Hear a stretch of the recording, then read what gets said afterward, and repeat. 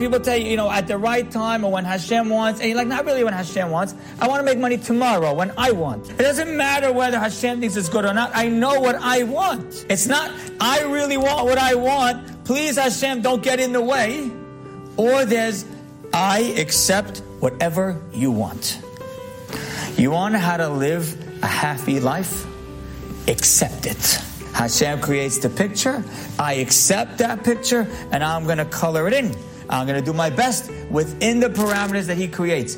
I accept it.